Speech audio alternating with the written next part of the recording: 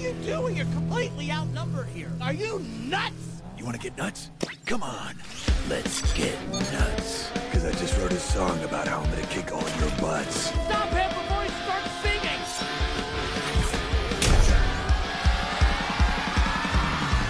In the darkest night, I make the bad guys fall. There's a million heroes. Computer, overcompensate. But I'm the best of them all.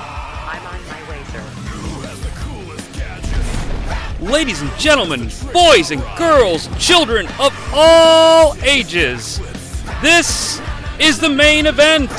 Welcome back to the new TNN podcast feed for Junkman, Batman and Robin, Episode 3.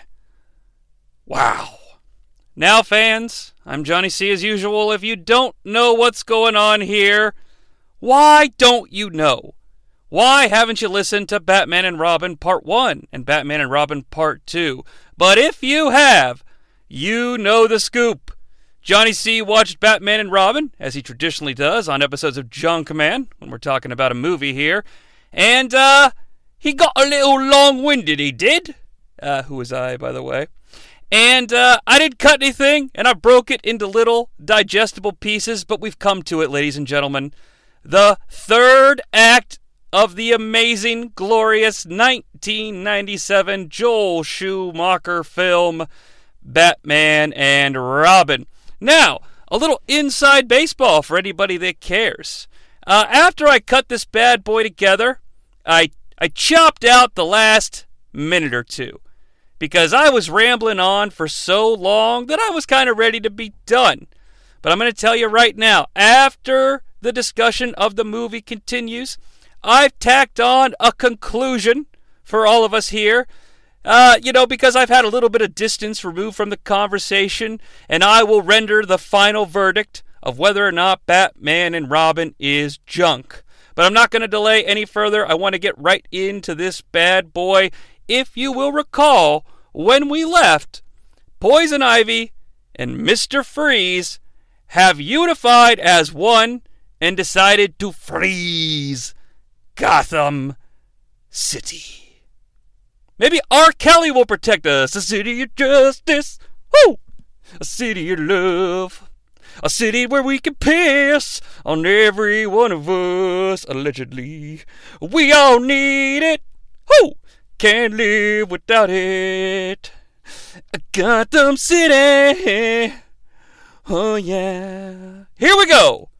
Part 3. Now, while Poison Ivy and Mr. Freeze have plenty to celebrate about at this time, there are no revels to be had at stately Wayne Manor. Alfred appears to be bedridden while Dick and Barbara look on, and an old doctor has made it official. Alfred has stage 1 of McGregor syndrome. I'm sorry. All we can do is make him comfortable and watch him die. Oh, and try to avoid his penis. Now that he has Ewan McGregor syndrome, he'll start flashing it to everyone. But, good day. My bill will be forthcoming in the mail.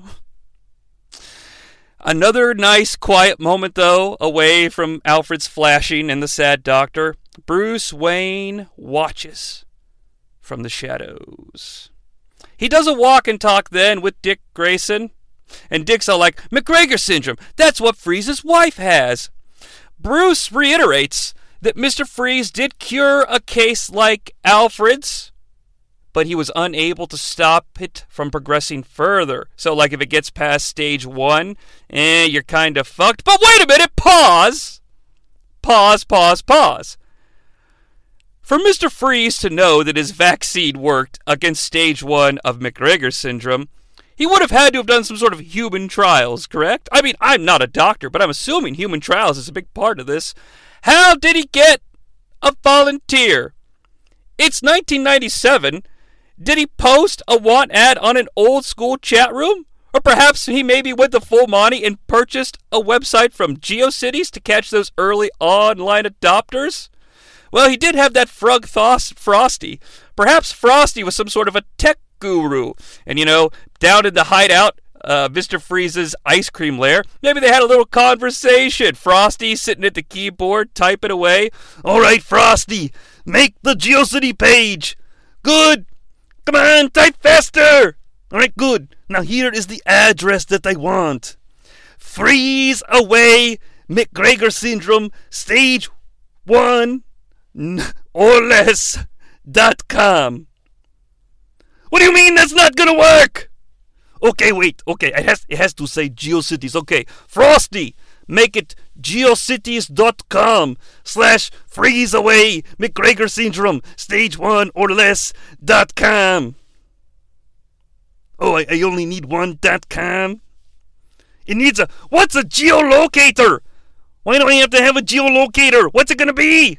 Okay, hold on. So the web address will be geocities.com/gc/freeze away McGregor syndrome on stage 1 or less.com. Alright, do it, come on! Hit enter, buy it! Alright, good. What? What do you mean it's taken? Someone has already registered the URL! But it's so specific! What would have caused someone to purchase it in anticipation of such a need? Alright, fuck this, Frosty! Let's go kidnap an old guy from the hospital and inject him with this bullshit. I mean, it could have happened that way. Bruce then tells Dick that he's got to head off to the telescope dedication, and then he's going to go after Mr. Freeze and Poison Ivy. Alone. Oh, like hell you are. Secret awesome George Clooney moment here in response to Dick Grayson's like hell you are. Bruce turns and points at Dick Grayson and says, Dick, don't push me right now. Bruce is hanging on by the sheerest of fucking threads, okay? His father, part 2, is about to die, and he's not in control of his mental facilities because Poison Ivy has dug her hooks into him. In a better movie, Bruce Wayne is about to fucking snap. Dick's convinced that Bruce wants to go after the villains alone so he can capture Poison Ivy and then fuck her, I guess. Come on, Bruce, it's written all over your face. You can't stop thinking about her. Yes, Dick, that's the whole point. She's clearly poisoned our minds. We're the optimal target. Like, duh, Dick, that's what I'm trying to tell you. I don't care about what you say, Bruce. It's time for me to come out of your shadows. I want my own Robin signal in the sky.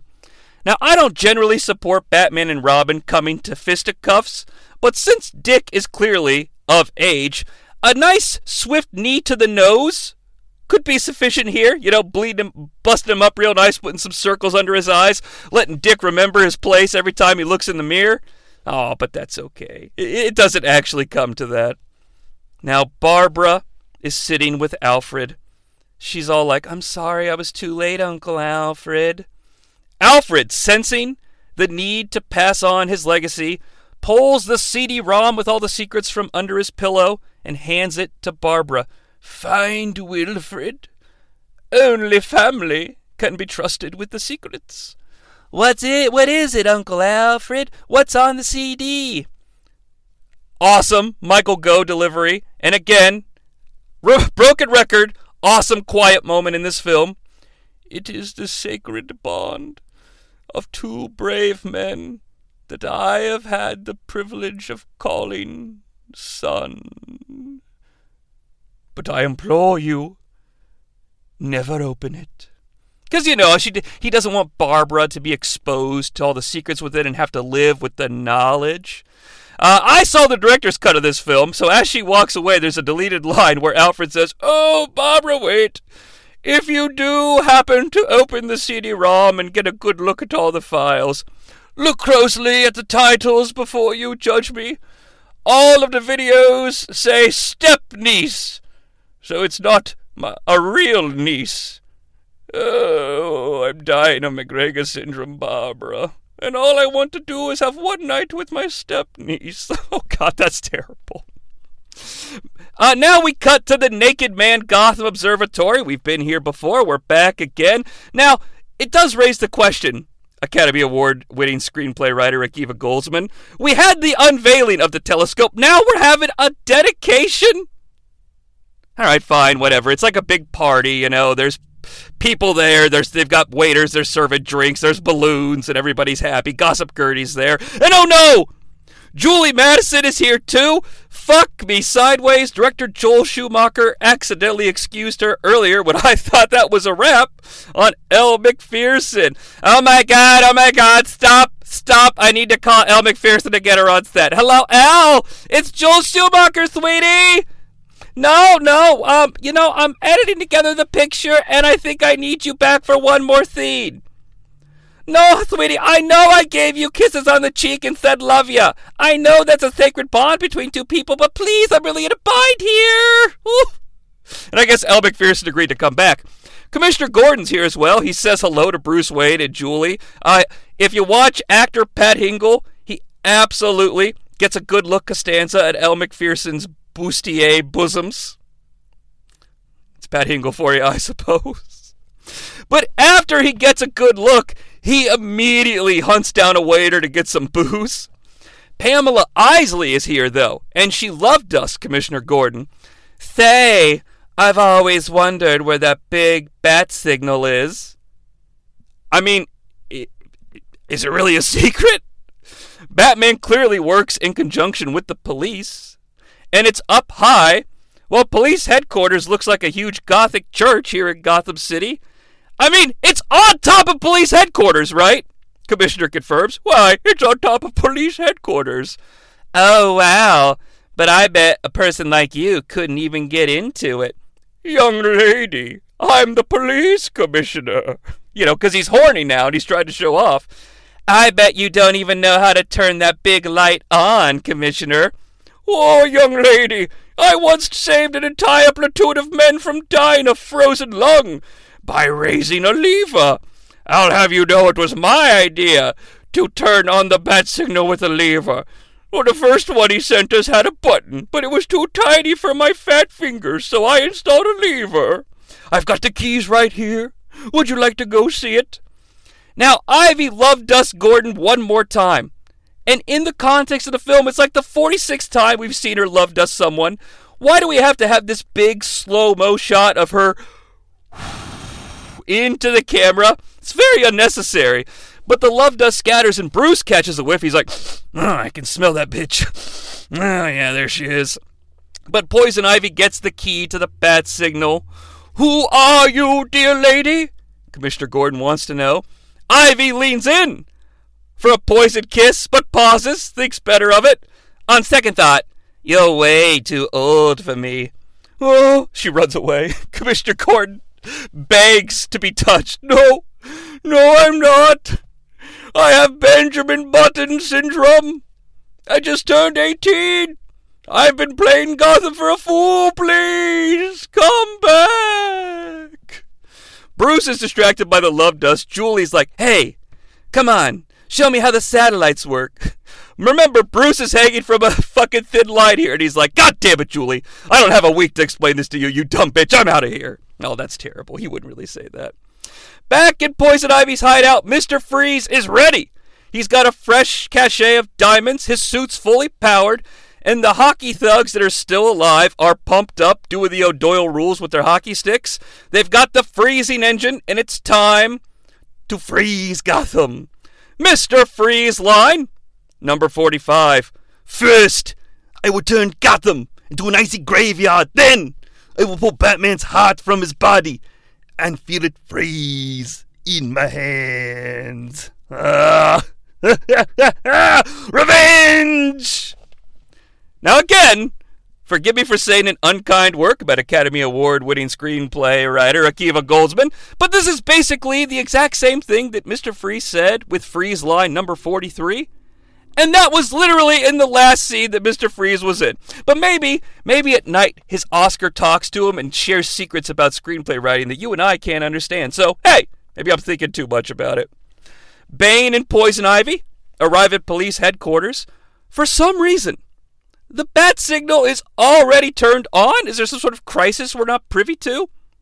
Bane rips the light from above the ground and hoists it above his body. In a better movie, this is a boss moment. I mean, if Tom Hardy's Bane is doing this to the bat signal, it'd be sweet. Like he shows up and he's like, yes, Gotham City now belongs to the people. The badge, the cascades across the sky, signaling allegiance the Batman is no more. This bomb is mobile, by the way. The signal is mobile. I'm carrying it everywhere I go like a badge of honor. But, there was no bat signal in Bane's Gotham City in The Dark Knight Rises because they'd already severed ties with the Batman, so it couldn't really happen. But if it did, it would be pretty chilling. This movie, not the case, because the whole time that Bane is ripping the signal out of the ground, Jeep Swenson, the actor, has decided to scream the whole time, so it just sounds like he's trying to pass a hard shit. Now, back at Stately Wayne Manor, Barbara Wilson has betrayed the dying wish of her beloved Uncle Alfred, and she's picked open the lock that's on the CD case. She's about to hack the web. She feels entitled. She's like, well, I'm family, right? Now, we know that she's about ready to hack the web because she's wearing Alfred's glasses now, because, you need the glasses to hack the web. But as far as hacking scenes go, ladies and gentlemen, this is the absolute bottom of the barrel. It's the antithesis of Swordfish. You all know Swordfish, starring Hugh Jackman, John Travolta, Don Cheadle, and Halle Berry, which contains the greatest hacking scene in the history of cinema. I mean, Barbara only has one keyboard.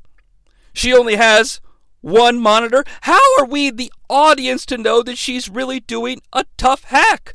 Stanley Jobson, Hugh Jackman, had like 17 monitors and 45 keyboards. We knew he was hacking the net, because at one point he was stretched out like typing with his toes and his hands, and he's like, come on baby, I'm hacking, yeah! And he also had a really bombastic score, 50,000 watts of funkery, 50,000 watts of funkery, and he was getting loaded with some wine. Babs doesn't have any of that. There's no, come on baby, it's absent of all that. What do we have? We have a prompt on screen that says Alfred CD. There's a form for the password entry and a little numeric counter for try. Let you know how many times you've tried. Her first attempt at hacking the web, password, Alfred.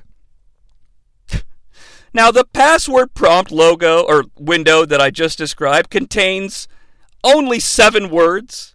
One of them is Alfred. I would hope the disc that holds the secrets of the entire world of Batman and Robin would be greater protected to not have the password be one of the 7 words on display. Luckily, a voice says, access denied, so it's not Alfred.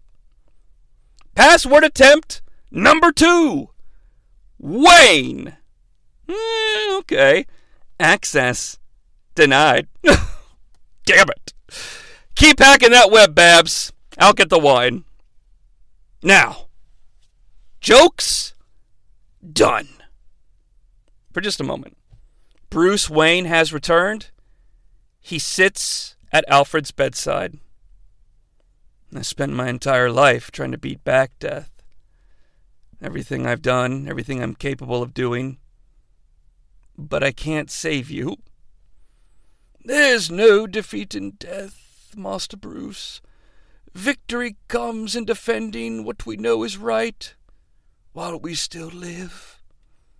Bruce Wayne, George Clooney, the actor, is on the verge of tears. He has a small flashback to Alfred reading him a bedtime story in the same room as a youngster, comforting him in his most vulnerable moments, after having witnessed his family be murdered in front of him. Bruce and Alfred share a smile. I love you, old man. And I love you too. Bruce breaks. He cries and kisses Alfred on the cheek. Alfred dies. Okay. Serious time over. Alfred doesn't die, but he should. This should be the moment.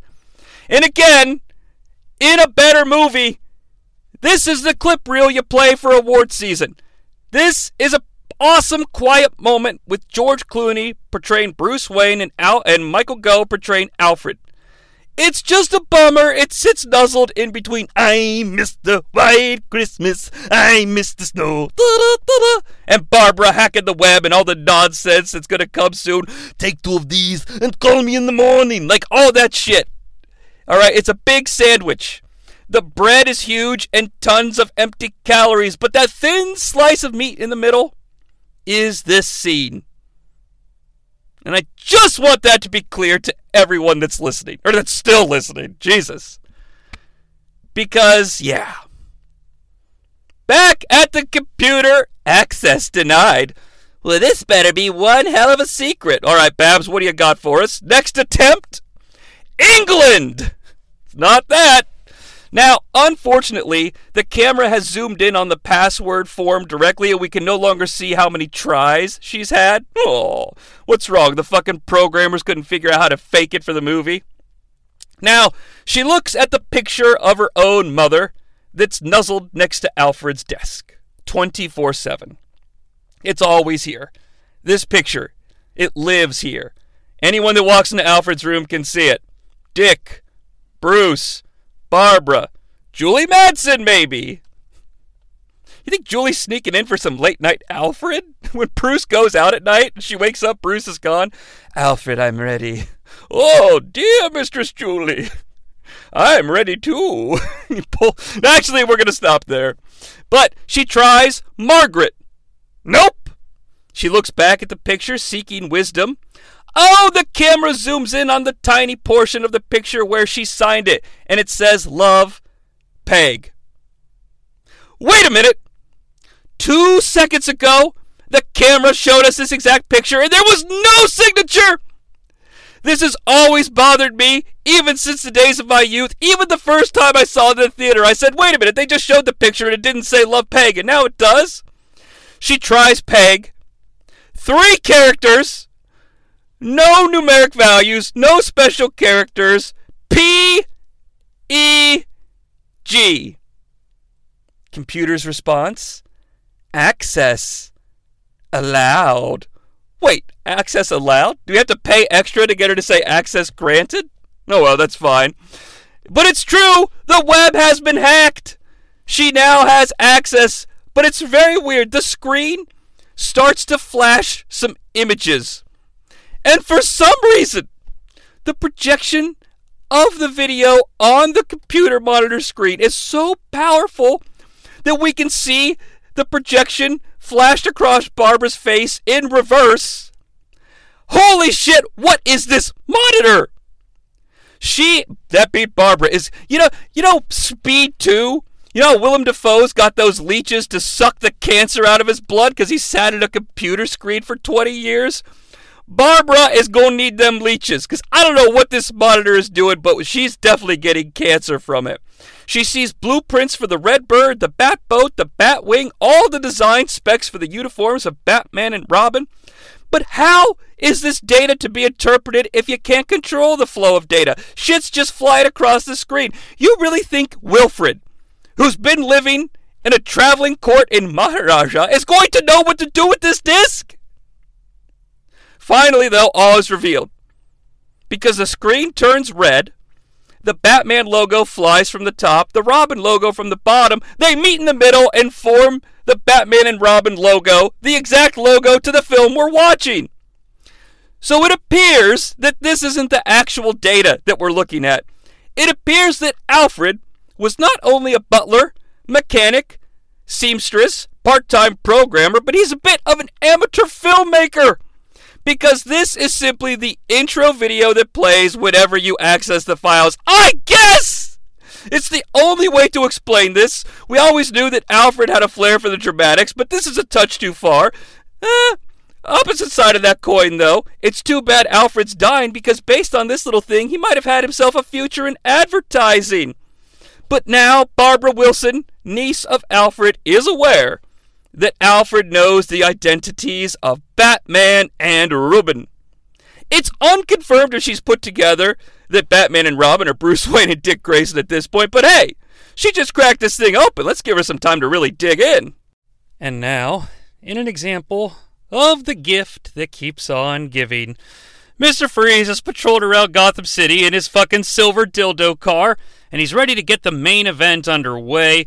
He has discovered the perfect conduit for what he calls his freezing engine. He's looking up at the naked man in the sky that we know as the Gotham Observatory. Oh, and by the way, guess who's riding shotgun with Mr. Freeze? It's Bane! Or as Mr. Freeze has taken to calling him Mr. Bane. Is that like a side effect of Freeze getting all nuked up with the fucking freezing solution? He's got some sort of tick where he calls everybody Mr. I used to be a doctor, but now I'm Mr. Freeze. Hello, Mr. Batman, Mr. Robin, Mr. Commissioner Gordon. You'll never lock me in the cooler. I don't know. I mean, it could be. But he could make a hell of a singing career out of it. I know what I want, and I want it now. I want to freeze the city with my friend Mr. Bane. He is gonna help me out and make me sing my song. Nothing could go wrong, 'cause I've got Mr. Bane, Mr. Bane. Mr. Freeze line 46. The combined power of the telescope's reflecting crystals will complete my freezing engine. Yes.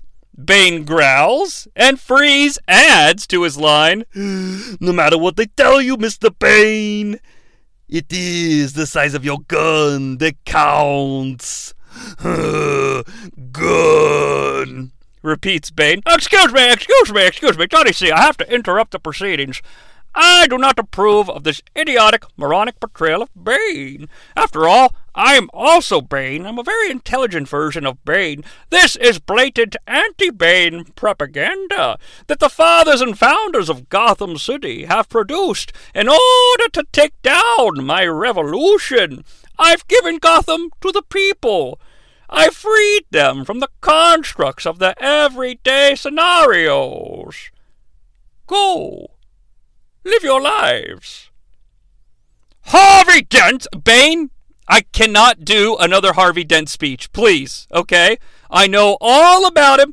I know about the lies. I know what he's done to you. I know what he's done to the city. I know what he's done to the Batman. Just please, can we go one day without a Harvey Dent speech? I was simply going to say that Harvey Dent had good taste in suits.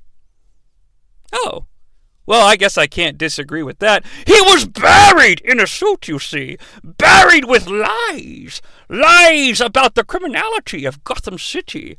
Perpetuating lies about the Batman. All right, I'm just going to go wait in the car.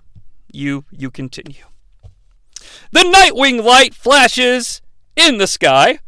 Or the Robin light, I guess it would be in this scenario. Bruce is watching from his observatory, and Robin has suited up. They speak in the Batcave. Where are you going? It's a Robin light, not a bat signal. I don't know why Robin suddenly sounds like Peter Griffin, but he kind of does in a way. It's a Robin light, a bat bomb. Bruce, however, is the world's greatest detective, even though he didn't know why Dick was leaving. And after seeing Pamela Isley in disguise at the telescope party, he's drawn his conclusions. Her name is Pamela Isley. I saw her talking to Gordon. She must have stolen his keys and changed the signal. World's greatest detective. Yeah, she did it for me. She did it for love. She's infected us with some sort of pheromone extract, Dick. Oh, is that it, Bruce? I've been infected with some sort of magic spell? I'm assuming Dick didn't take the vaccine. Bruce Wayne with the boss line. She's trying to kill you, Dick. Ooh, that's his name, but he's also what he's acting like. You'd say anything to keep her from me.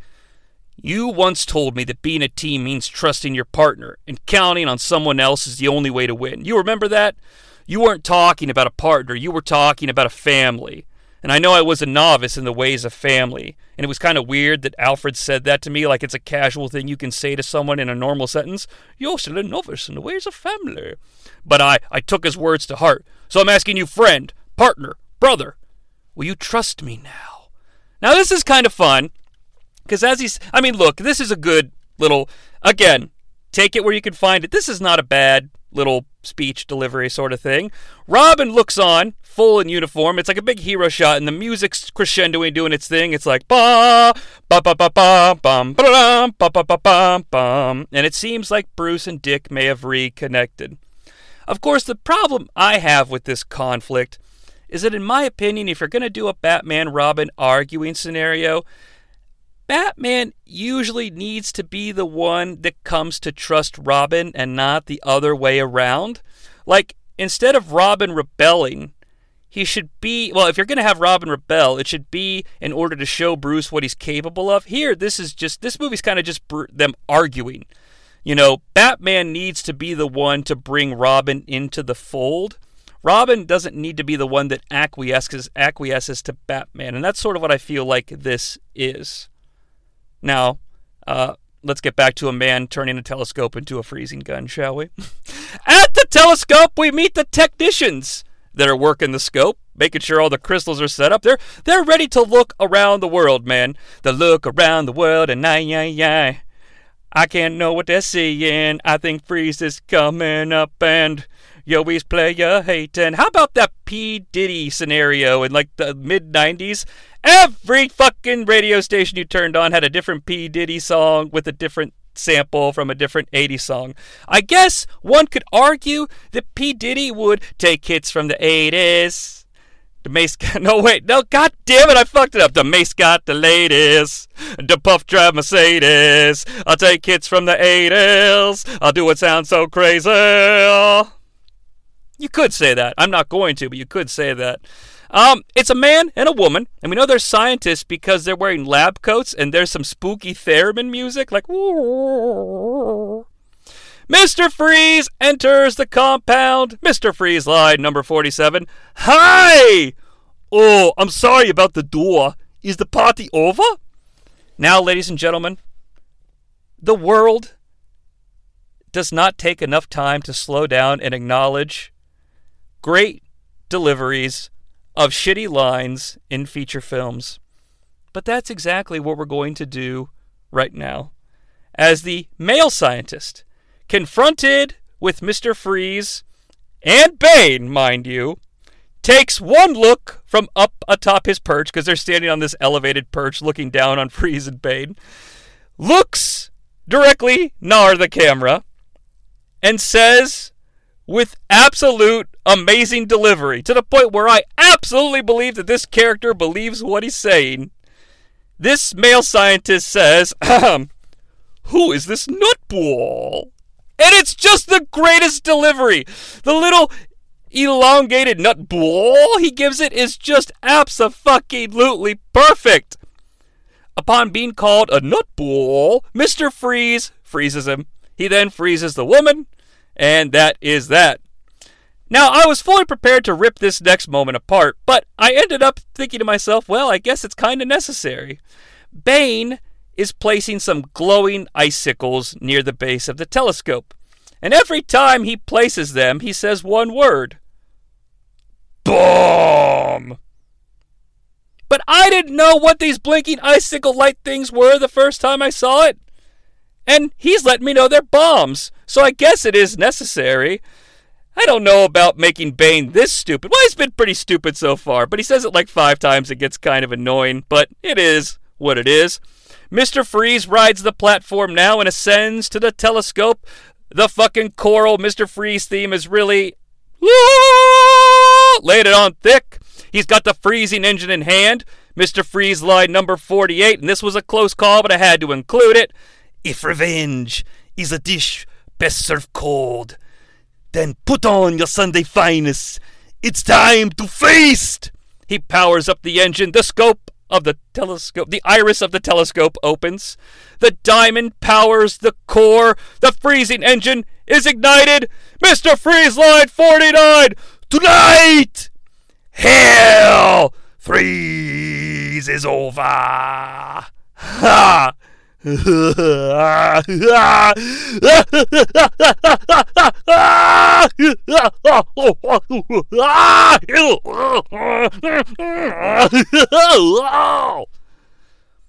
telescope ices over, and he's ready to fire. But in the Batcave, Barbara Gordon is rising up where the Batmobile used to be, and there's these weird blue and red lights everywhere, kind of acting like security sensors, and she's just getting, a look around, really taking things in, but an alarm goes off. A giant TV opens in the center of the Batcave. Again, as the giant TV opens, the officially licensed Batman and Robin logo is present. Alfred, marketing genius. I said it before, I'm saying it again. Alfred's visage even appears on the screen and says, "Intruder alert! Intruder alert! Intruder alert!" Now, you might recall in Batman Forever, the Riddler breaks in, and it's just a generic, "Intruder alert! Intruder alert!" And Jim Carrey goes, "Intruder alert! Intruder alert! Shut up!" Now it's been upgraded to Alfred's voice. Now, what's absolutely amazing here, ladies and gentlemen, Barbara Wilson, genius of academia, hacker of the net, knowing full well, because she's feeling the emotionality of the real-life scenario, she knows full well her uncle is upstairs, asleep, near death. Says to the television that has a picture of her uncle on it, "Uncle Alfred, it's me, Barbara." But you know what? I guess it was warranted, because Alfred on the TV replies, "I expected you might find your way down here, child. As such, I programmed my brain algorithms into the bot computer and created a virtual simulation, not unlike that program from television, Max Headroom." Pause. Okay. I don't know if y'all are familiar with the television program Max Headroom from the 80s. I think I saw it once. I remember the commercials. I remember he was trying to sell me some Pepsi. I don't really care. However, if you're not aware of this, fucking turn some lights on before I tell this story. Have you all ever heard of the Max Headroom guy or the Max Headroom Incident? Now look, the world is a scary fucking place, okay? Somebody makes a decision to do something, somebody, just go with me on this one, okay? Because I'm trying to speak truthfully. Somebody plants a bomb somewhere, and it's fucking despicable and awful, and of course, like, why does this happen in the world? Usually, though, there's some kind of a reason. And I'm not saying that makes it good. What I'm saying is that, like, a part of your brain can rationalize, well, that person was just thinking, this person was fucked up. They thought XYZ to be true, it wasn't, or they thought that this would accomplish this, and obviously sane people realize it doesn't, etc., etc. But you know what really terrifies me? When people do things that your brain can't come to some sort of an understanding of why. That's what the Max Headroom guy or Max Headroom Incident is for me. This guy, hacked an old school television channel broadcast signal, dressed as Max Headroom, and said some creepy shit. And it happened on some random day in some random fucking city to some random TV channel. And some fucker was videotaping Doctor Who off TV, and they taped it and they kept it over these years, and it's like a thing, and it's on YouTube. You can watch. It's real. That's funny. It's on YouTube. It's real, but it's just all happenstance that this incident even fucking lives in our popular cultural vernacular, and it frightens me to watch this video. What the fuck was this guy doing? This is a real-life Riddler. I've talked on podcasts about how funny the Riddler is in the Batman when he's like, "Hi, everybody. Thanks for coming on the Riddler web chat. Hey, did you guys get your guns?" It's funny because Paul Dano's acting like a sane person. The only time he can be normal is when he's around the other crazy Riddler people, and when he's dressed up like the Riddler, he's insane. And that's what makes the performance choice humorous, because it's a fictional thing. This guy's not fictional! Okay? Just do yourself a favor, but fucking turn the lights on, man. And if you're not creeped out, fuck you, because I'm creeped out. Anywho, Barbara, remember her? She keeps talking to Uncle Alfred. "I'd like to help Batman and Robin. I anticipated you would. And I took the liberty to create something in your size. See, Barbara, all those step-niece videos really paid off. It was worth the time investing them and hiding them from you, child, because I now know your exact measurements. Why do I sound like Bane? I'm supposed to be Alfred. Who cares at this point?" Speaking of losing it, "Suit me up, Uncle Alfred." Bum! So we have a Batgirl dressing up montage. Fair is fair. We had one for the boys. She's got her gloves, her belt. She doesn't have a bat penis, though, or a bat vagina. The boys have a bat codpiece. Why doesn't she have a bat-like vagina armor pad? She has heels. Really, Alfred? Really? You had to take it that far? She has heels on her boots? We see her butt. Fair is fair. We saw the boys' butts. We see her put the mask on. She's rocking the domino mask shades of a Dick Grayson. You know what, though? I was going to say this one's not fair, but it's fair. All the boys turned their chest to the camera to show their logos. She just happens to have bat bosoms. That's fine. It's not run from reality. And it's time to unite as the Bat family. No, not like a cool, good version of the Bat family we have in the comic books, but nonetheless, Batgirl is here. Get used to it. I like Batgirl, don't get me wrong. And that sounded like a real toxic male sort of thing. I just not a big fan of this version of Batgirl. But it's the only one I got. Because, you know, that Batgirl movie ain't coming out. Robin arrives at the bathhouse, or the Turkish bath, I guess it's all the same at this point, to be honest with you. And that's where the Robin signal was located, okay? So he was able to track it down. He takes a big, deep breath before he goes in, like, you got this, you got this, you got this, you got this, don't fuck it up. Like he's one of the boys from American Pie on prom night. Robin, it's gonna happen. She's a college chick. Inside, the Turkish bath is now a full, overgrown garden with vines everywhere. Now, some would say we're about to push it one step too far, but I'm saying it's about fucking time. As Robin makes his way in, the vines sort of move. They clear a path for Robin, showing him the way to go. Now, I like this. This is Poison Ivy's main power, controlling plant life. It's about time we got to it.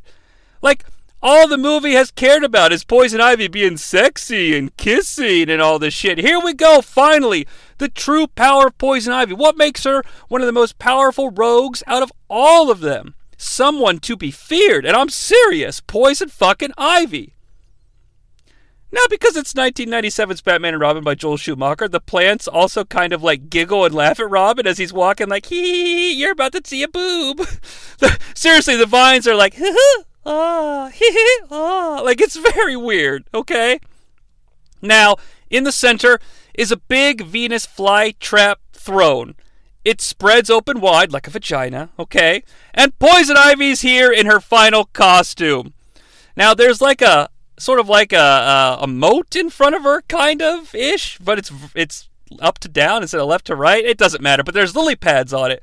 So Robin's got to play an insane game of Frogger. Jerry, Robin's got to play the Frogger. He's never gonna make it, Jerry. He's got to play Frogger. He'd leap over the lily pads to get to her. It's fun. Now, Robin, this whole fucking scene, I feel like every line of dialogue in this scene was pulled out of the script when they gave it to the actors to sell them on the job. Because we're in Pun City.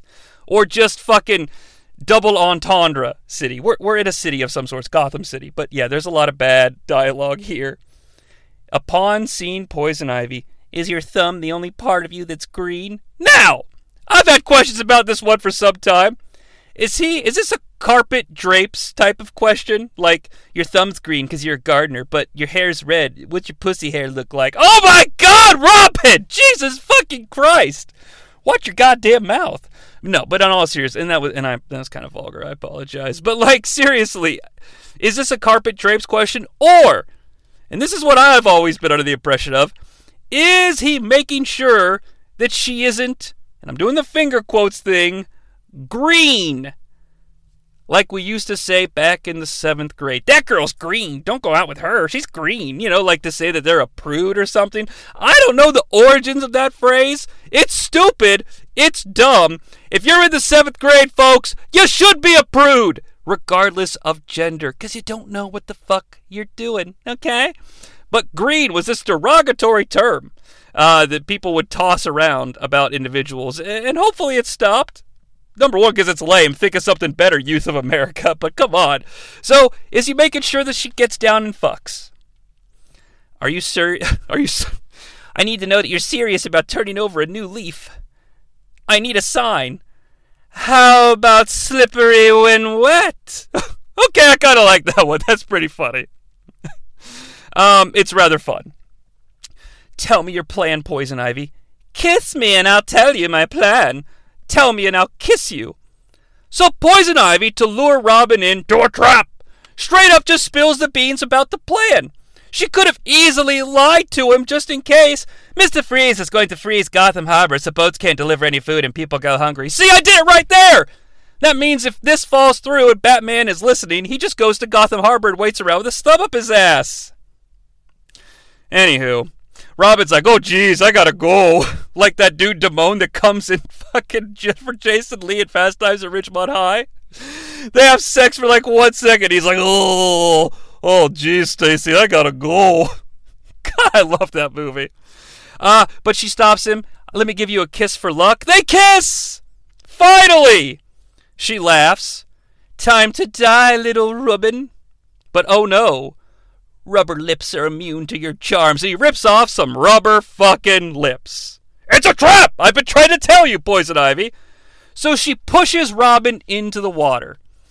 Now, folks, Robin's wearing himself some fucking armor, and I'm not trying to say anything about gender, spatial, strength relationships, but you gotta think Robin could handle this push. But he doesn't, and he lands in the water. But Batman is here. Oh, so sorry, Batman. My vines have a crush on you. And we finally see Poison Ivy physically control plant life when she makes some vines come down. They wrap around Batman's foot, and they hold him upside down.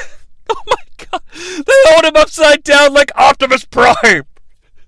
That time Optimus Prime got his foot caught in a rope. Oh, damn it! Sam Witwicky, Cade Yeager, I'm stuck in this rope upside down.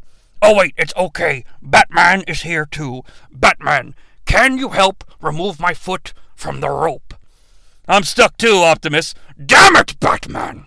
You're Batman. I am Optimus Prime.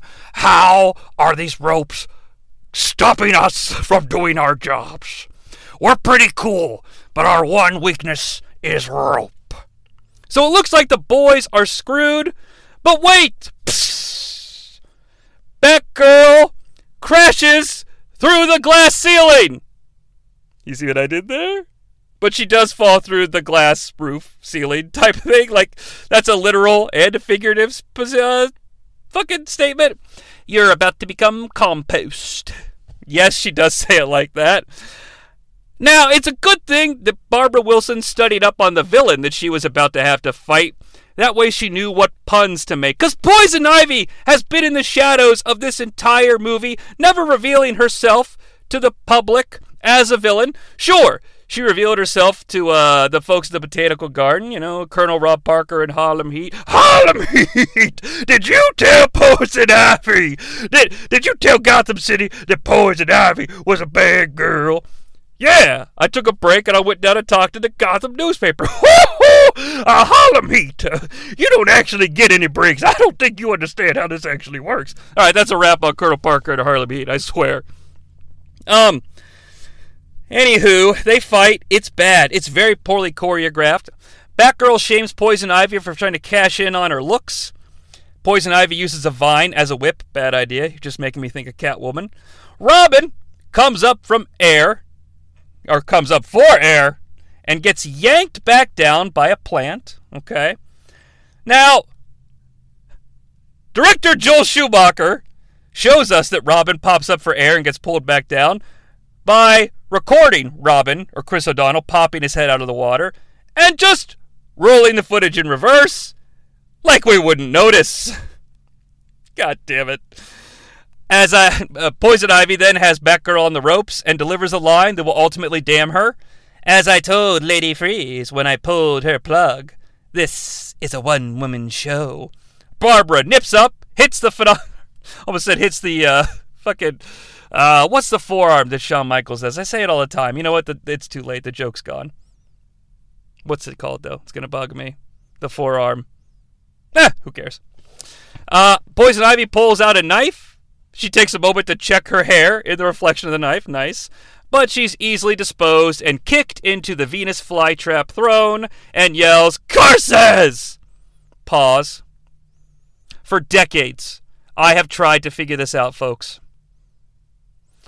As she yells curses, the Venus flytrap closes its vagina mouth and captures Poison Ivy inside, thus removing her from the rest of the movie until the very end. Why? She controls plant life. I get it's a Venus flytrap, but Ivy should be able to mentally... I don't understand this. I don't. I've been trying to figure it out. If you know what's up, tell me. Please. Please. My biggest fear is I'll die without knowing. Our heroes meet for the first time. And you are Batgirl. That's not awfully PC. What about Batperson? Or Batwoman? Bruce, it's me, Barbara. I found the Batcave. Did she think he wouldn't know who she was? We gotta change those locks. She knows who we are. Guess we'll have to kill her. Yeah, that's right. We'll kill her later. We have work to do. They all run out triumphantly to the theme music. I'm sad to report the naked man holding the telescope in the sky is now completely covered in ice. Mr. Freeze is ready to go, and he says, "Let's kick some ice." Now Freeze turns on the engine, and the fucking telescope is a giant freezing cannon. Not a bad idea, I suppose, okay? You know what's off-putting to me? How does he control the telescope, making it move left to right, up to down, where to shoot? He's taken the time to install a joystick. The exact same joystick that his rocket had all the way back in the opening scene. If you'll recall, we caught Mr. Freeze playing with his joystick, and it was like... And he's like, oh, yes. Well, he plays with his joystick here, and ladies and gentlemen, Mr. Freeze line number 50. Oh, yes. The exact same thing! He freezes various parts of Gotham City. We see Gothamites frozen, cops frozen, cop cars frozen. Ice is clearly plastic. A dog's about to pee on a fire hydrant. Well, he gets frozen with his leg lifted up. Mr. Freeze, line 51, upon viewing the carnage, yells, yells, yells! He even shoots the freezing ray right at the camera, and it envelopes our view. But, coming out of the view, we're on Main Street. Down on Main Street, just like that song. Down on Main Street,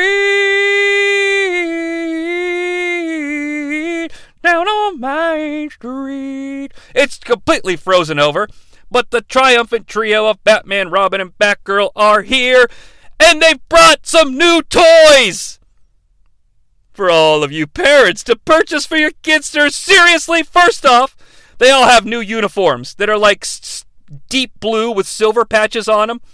That's never explained by the film, but I guess these are anti-freeze suits. They can't be frozen. Would have been nice for the movie to explain it.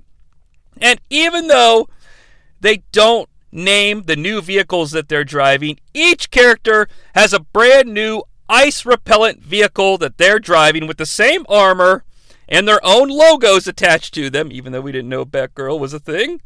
And I know the names of them, God help me. Batman is driving the Bat Hammer, which kind of looks like the Bat Skiff, the ski skiff from Batman Returns, but not as cool, and it has blinking neon lights, or blinking lights like it's a goddamn arcade machine. Where do you put the quarter on this thing? Does it fuck you? I'm losing it. Robin is in the Bat Sled, a giant sled with a fucking fan behind it. It's so dumb. In a movie full of nonsense, Robin's Bat Sled takes the cake. It's got a fan! Batgirl's riding a motorcycle called the Bat Blade. Like I said, it's a good thing we planned for Batgirl, even though we didn't know she'd be a thing. Cool name, though. We're better than the rest. She also has a cow, which I prefer. I think it's like a motorcycle helmet, but she has a cow like she does in the comics and what have you. George makes the call. We have 11 minutes to thaw the city. But first, it's time for the Batman and Robin on Ice stunt show! Ta-da-ta-da-ta-ta! Unfortunately, I feel like that sweet intro writes a check that this scene is not exactly willing to cash. Now, I'll say this. It is time for a vehicle-based ice battle, because Frosty shows up in the Freeze Dildo-mobile, okay? But the set's nice. The model work is fun, okay? We talked about the sled and the vehicle design. However, Frosty starts shooting some rockets at the family, and well, I mean, we're at Dwayne Gill level of pyro and explosion with these rockets. It's really bad, and it looks super cheap, but flip side, You know, I can touch the bat hammer. I can touch the bat blade. I can touch the bat sled. I can touch even the goddamn Mr. Freeze car because it's all real. You know, it's not CGI. So I give it massive credit for that. Strange moment, though.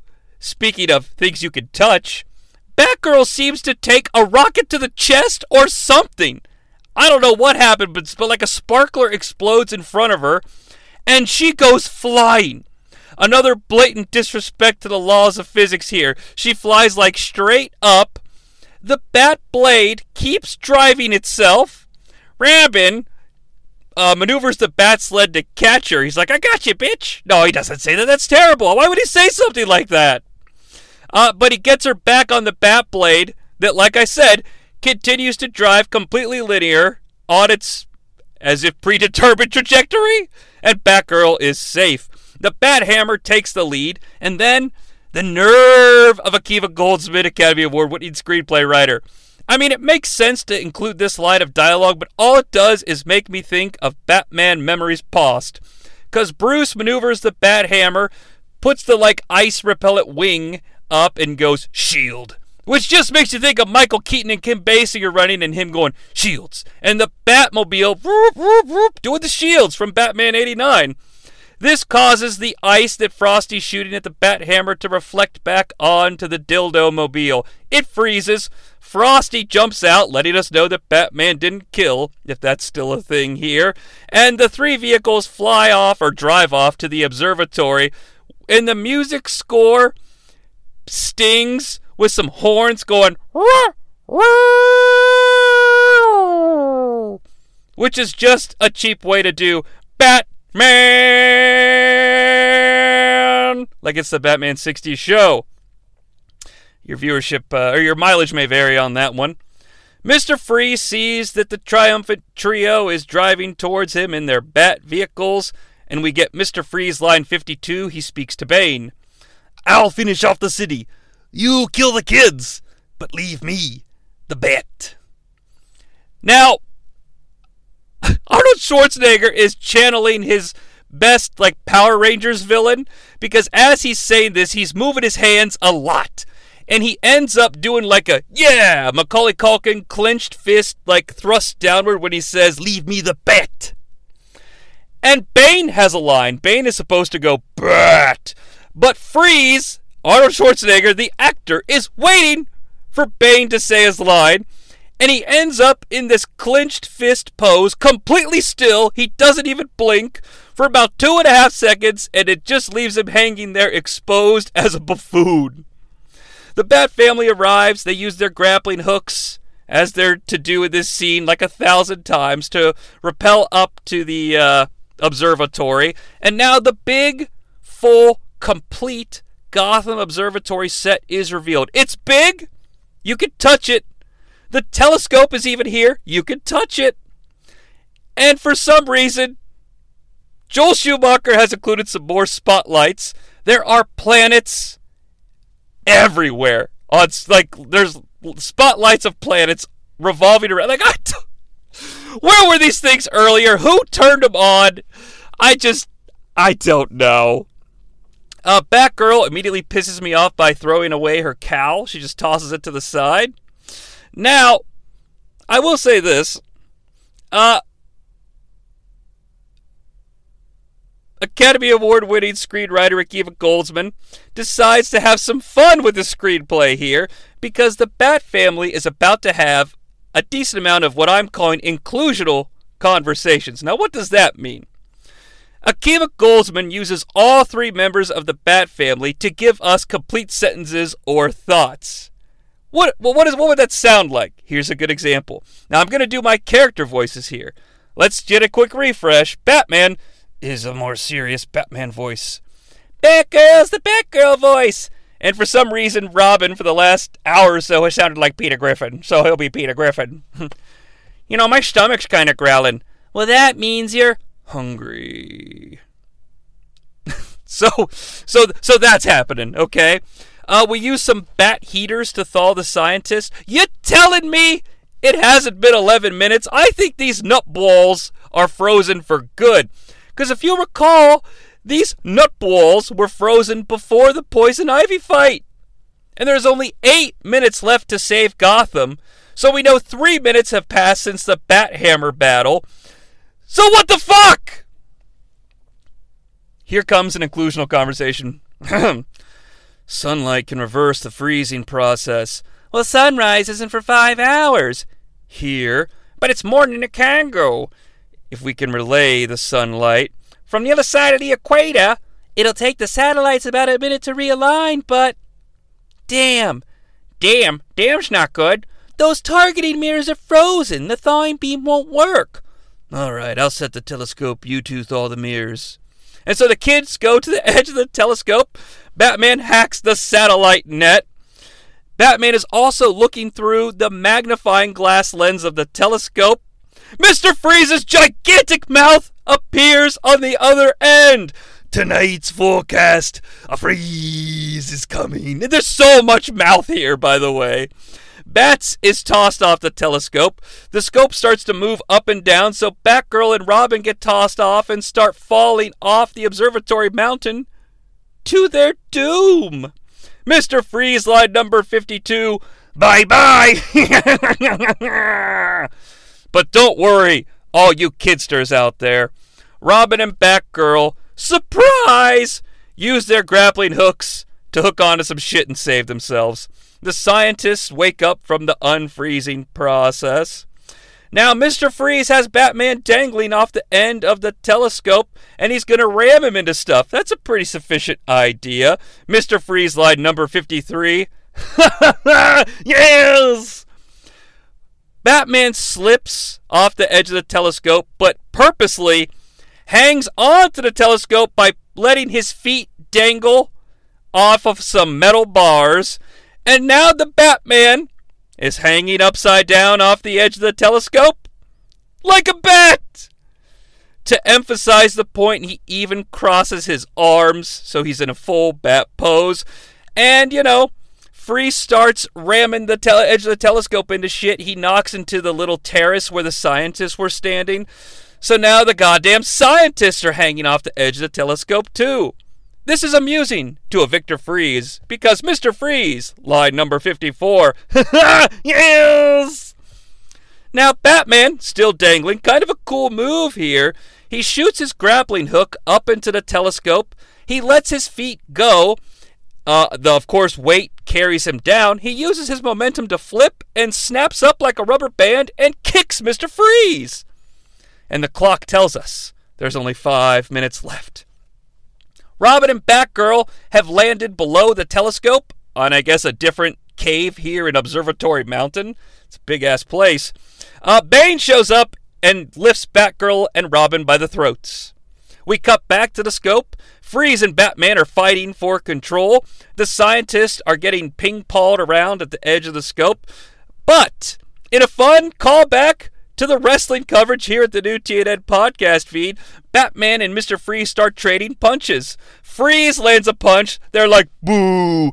Batman lands a punch, they're like, yeah. So is this the origin of the yeah, boo punches? They even heckle Mr. Freeze when he tries to stab the Batman and yell, dirty fighter, dirty fighter. Oh, those nutballs. Back at the cave of an Observatory Mountain, Robin figures out to kick Bane's tube, the tube that feeds venom to him, and he's like, kick the tube. I mean, they do. The tube starts spraying venom everywhere, and Bane shrinks down to his normal size. Luckily, his gigantic spiked dick codpiece remains the same, and he's all like, excuse me, Jonnie Sea, why are you shaming Tiny Bane? Tiny Bane is still a Bane. All right, Bane, tell you what, this show is becoming the bane of my existence, so can we please? All right, Johnny, very well. I'll see you in Gotham City next Harvey Dent Day. Wow, I don't know what that's all about. Back at the telescope, Batman is getting choked, but pulling one out of the utility belt, he attaches a bat heater that will shoot radiating, pulsating heat onto Mr. Freeze's armor. Hey, Freeze, the heat is on. Punch! and Mr. Freeze flips over the rail, crashing onto the freezing engine, crushing it into 1,000 pieces. He's also eliminated from the Royal Rumble as he was tossed over the railing to the floor. 4 minutes left to unfreeze the city. Batman hacks the net some more, and sunlight from the Kango starts to reflect down onto the mirrors and into the telescope. Some even gets on Mr. Freeze, and he groans like a baby. Literally, because they show him laying flat back on the ground, and he even is like flailing his arms like... Bruce is able to take the sunlight that's being reflected off the mirrors and shoot it out of the telescope like it's some sort of a laser beam. It even pulsates, for God's sakes. What's with the pulsating? You've lost, Freeze. Mr. Freeze, line 55. I think not. Bombs away, Batman! Mr. Freeze triggers the bombs. You know, the icicle bombs. Boom! Those ones. And the telescope starts to crash through the floor. The whole mountain starts to kind of collapse, I guess, because Robin and Batgirl's little area starts to shake. They leave Tiny Bane for dead, by the way. They don't rescue him. So much for that rule. We cut to Mr. Freeze lying on the ground.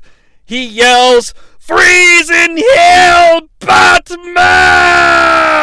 But Batman leaps. The telescope is crashing down to the ground. The scientists are falling. Don't worry, guys. Batman comes fully equipped with multiple grappling hooks and saves them. They're just trying to redo the ending of Batman Forever where he saves Chase and Robin. He saves himself, too. The scientists are safe on the ground. He rappels up, grabs Robin and Batgirl, and all three are back in the lab. Uh-oh! Most of Gotham City's still frozen, though. That pulsating sunlight laser only got a few pieces. And there's only 1 minute left and no telescope. Well, the satellites could shoot the light onto Gotham directly instead of the mirrors. But that would take some sort of a computer genius. Any volunteers? I'm on it. No, I'm on it. Robin and Batgirl do some flirt hacking because they kind of flirt while they hack. And Batgirl does it. Light rains down on Gotham City. Everyone is safe, even the dog, who was going to take a piss. But we have one more conversation to have with the good doctor. And this is the last time I'm going to say it, folks. God help me. Another decent, quiet moment. I'm taking you back to Arkham, Mr. Freeze, line 56. Go on. Killing me too, just as you killed my wife. Sadly, Arnold restrains himself and doesn't go full Predator with the, come on, kill me, do it, I'm right here, come on, come on, come on, come on, kill me, I'm right here. Batman says, I didn't kill your wife. He pulls out a bat recording device and shows him the exact clip of Ivy saying, as I told Lady Freeze when I pulled her plug, this is a one-woman show. Mr. Freeze, line number 57, upon reviewing the footage.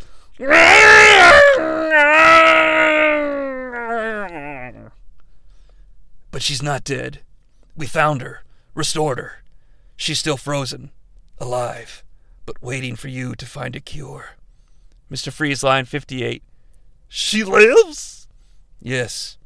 But vengeance isn't power. Anyone can take a life, but to give life, that's true power, a power you once had. Mr. Freeze, line 59. She's alive. So I'm asking you, Victor Freeze, help me save another life. Show me how to cure McGregor Syndrome Stage 1. And maybe you can also save the life of the man your wife once loved. He's still inside you, Victor, buried deep beneath the snow. Will you help me, Doctor? Mr. Freeze pulls 2 vials out of his wrist gauntlet. I guess that's a safe enough place to keep the cure for cancer, but whatever. Mr. Freeze, line number 60. Take 2 of these and call me in the morning. Batman promises Victor he'll get him a lab and his wife safely transported to Arkham. Mr. Freeze nods in agreement. Back at Wayne Manor, our heroes attach the cure to Alfred's IV drip. All we can do is wait and hope. Back at Arkham Asylum, Poison Ivy is waiting too. She's in a cell, picking a flower's leaves off, waiting to die. With each leaf she does, he loves me. He loves me not. He loves me. He loves me not. He loves me, Mr. Freeze, line 61. Not. Surprise! I'm your new cellmate, and I've come to make your life a living hell. Prepare for a bitter harvest. Winter has come at last.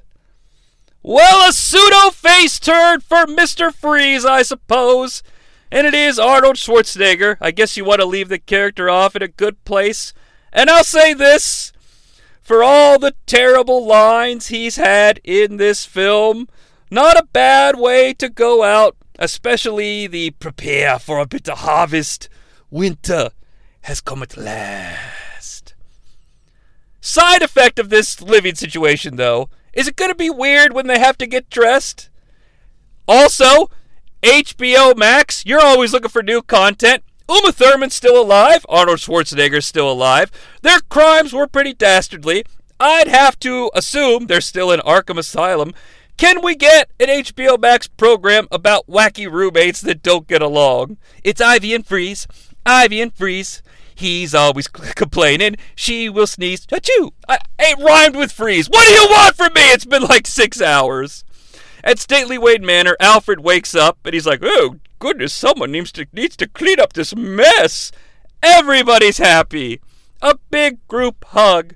Batman tells the kidsters he believes in them. Barbara is gonna stay. Partners? Partners. Partners. We're going to need a bigger cave. And our heroes triumphantly run in the silhouette of the bat signal towards the camera. Shades of Batman forever. The end. Yes. Yes. Yes. All right, everyone, chill out. Jonnie Sea here now from the real world with freshly recorded material for the ending of our saga of Batman and Robin on Junkman. All 3 episodes complete. Jesus. Well, was it junk? I thought about this long and hard. Away from everything that I've watched. Away from the meticulous note-taking. Away from the ice puns. Away from the quiet moments. Away from Bane impressions. All that shit. And here's the conclusion that I've come to. And I'm not going to rock anybody's world here. It's just what I think. The idea of this movie, to me, is junk. Like, the idea of doing this big, colorful, silly version of Batman is a bad idea. It's a bad idea because I feel like it betrays your core audience. Now, this is 1997. Did we even know what the core audience was? I don't know. We're in a completely different, interconnected world where comic book movies are a dime a dozen, and taking a risk like this would never be greenlit. It just would never, ever happen. This is a truly unique experience. Years later, we kind of wrapped all the way back around. We had Nolan's Dark Knight trilogy, and the culture embraced Lego Batman. Now look, big difference between the two properties, okay? I'm not comparing them apples to apples. It's kind of unfair because the big difference was we knew what we were getting into with Lego Batman. Like, it's obviously... I mean, look, I get it. I'm not an idiot. They're completely different, but we sure did laugh at kind of making fun of all the sillier aspects of Batman, between the characterization, the gadgets, the villains, all that stuff. We were ripe to make fun and to have fun with it because it was something we loved, and we were kind of all on the same page. Back in 97 with Batman and Robin, we were not. So I feel like the idea is absolutely, completely junk. When it comes to our principal characters, Robin and Batgirl are kind of non-factors. They sort of cancel each other out. Like, Robin's not interesting. Chris O'Donnell's not that good in this movie. Alicia Silverstone's Barbara is very uninteresting, and she's really bad. in this movie. I'm sorry. Uma Thurman, I enjoy. I enjoy her disconnected from what Poison Ivy actually is. Like, she's having fun. She's doing a performance. She's consistent. Arnold is all time. I'm sorry. Yes, all of these actors' information I'm giving you, done with the preface that this idea of doing this film this way is a bad idea. But since you're doing it this way, Arnold is fan-fucking-tastic.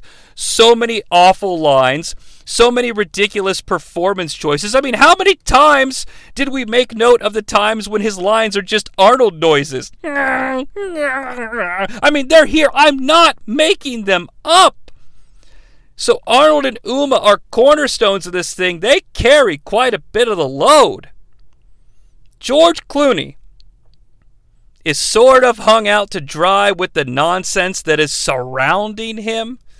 His quiet moments with Alfred, though, as we've dissected ad nauseum on the show, I enjoyed quite a bit. Michael Goh's great as Alfred. That's notwithstanding. I mean, it goes without saying. What this film has really done to me is open my eyes. I want George Clooney to get another chance. It'll never happen. He'd probably never even want to do it or even give a fuck. But George Clooney as an aged, angry Bruce Wayne Batman from the Dark Knight Returns era, like an adaptation of the Dark Knight Returns with Clooney as the version of Bruce Wayne that has absolutely snapped. I'm here for it. Give me some of that from Dusk Till Dawn, Fury and Fire, and fucking give me some circles under his eyes. And, you know, he's got all the gray hair, and he's got a menacing voice if he just uses it. So, I give George like a thumbs up because I'm not going to ding him for the script. When he had shit to chew on, you know, it was good, and it was worthwhile. So what's the final verdict, you might say? It's not junk! I did it. I just had to blurt it out. Why? Why is it not junk? It's too much fun to be junk. Still a very bad idea. But what's not a bad idea, folks, is, well, number one, I'm trying to use that as a pivot. Not a bad idea is to thank you. To thank anyone that made it this far. Because I loved doing this. And I loved doing it so much, I gave you everything. Was it too long? Probably. But thank you so much. It means the world to me. And if you enjoyed it, make sure you subscribe to the new TNN podcast feed so you get notified whenever one of our many shows drops live and in living color. I'm Jonnie Sea, and winner is you.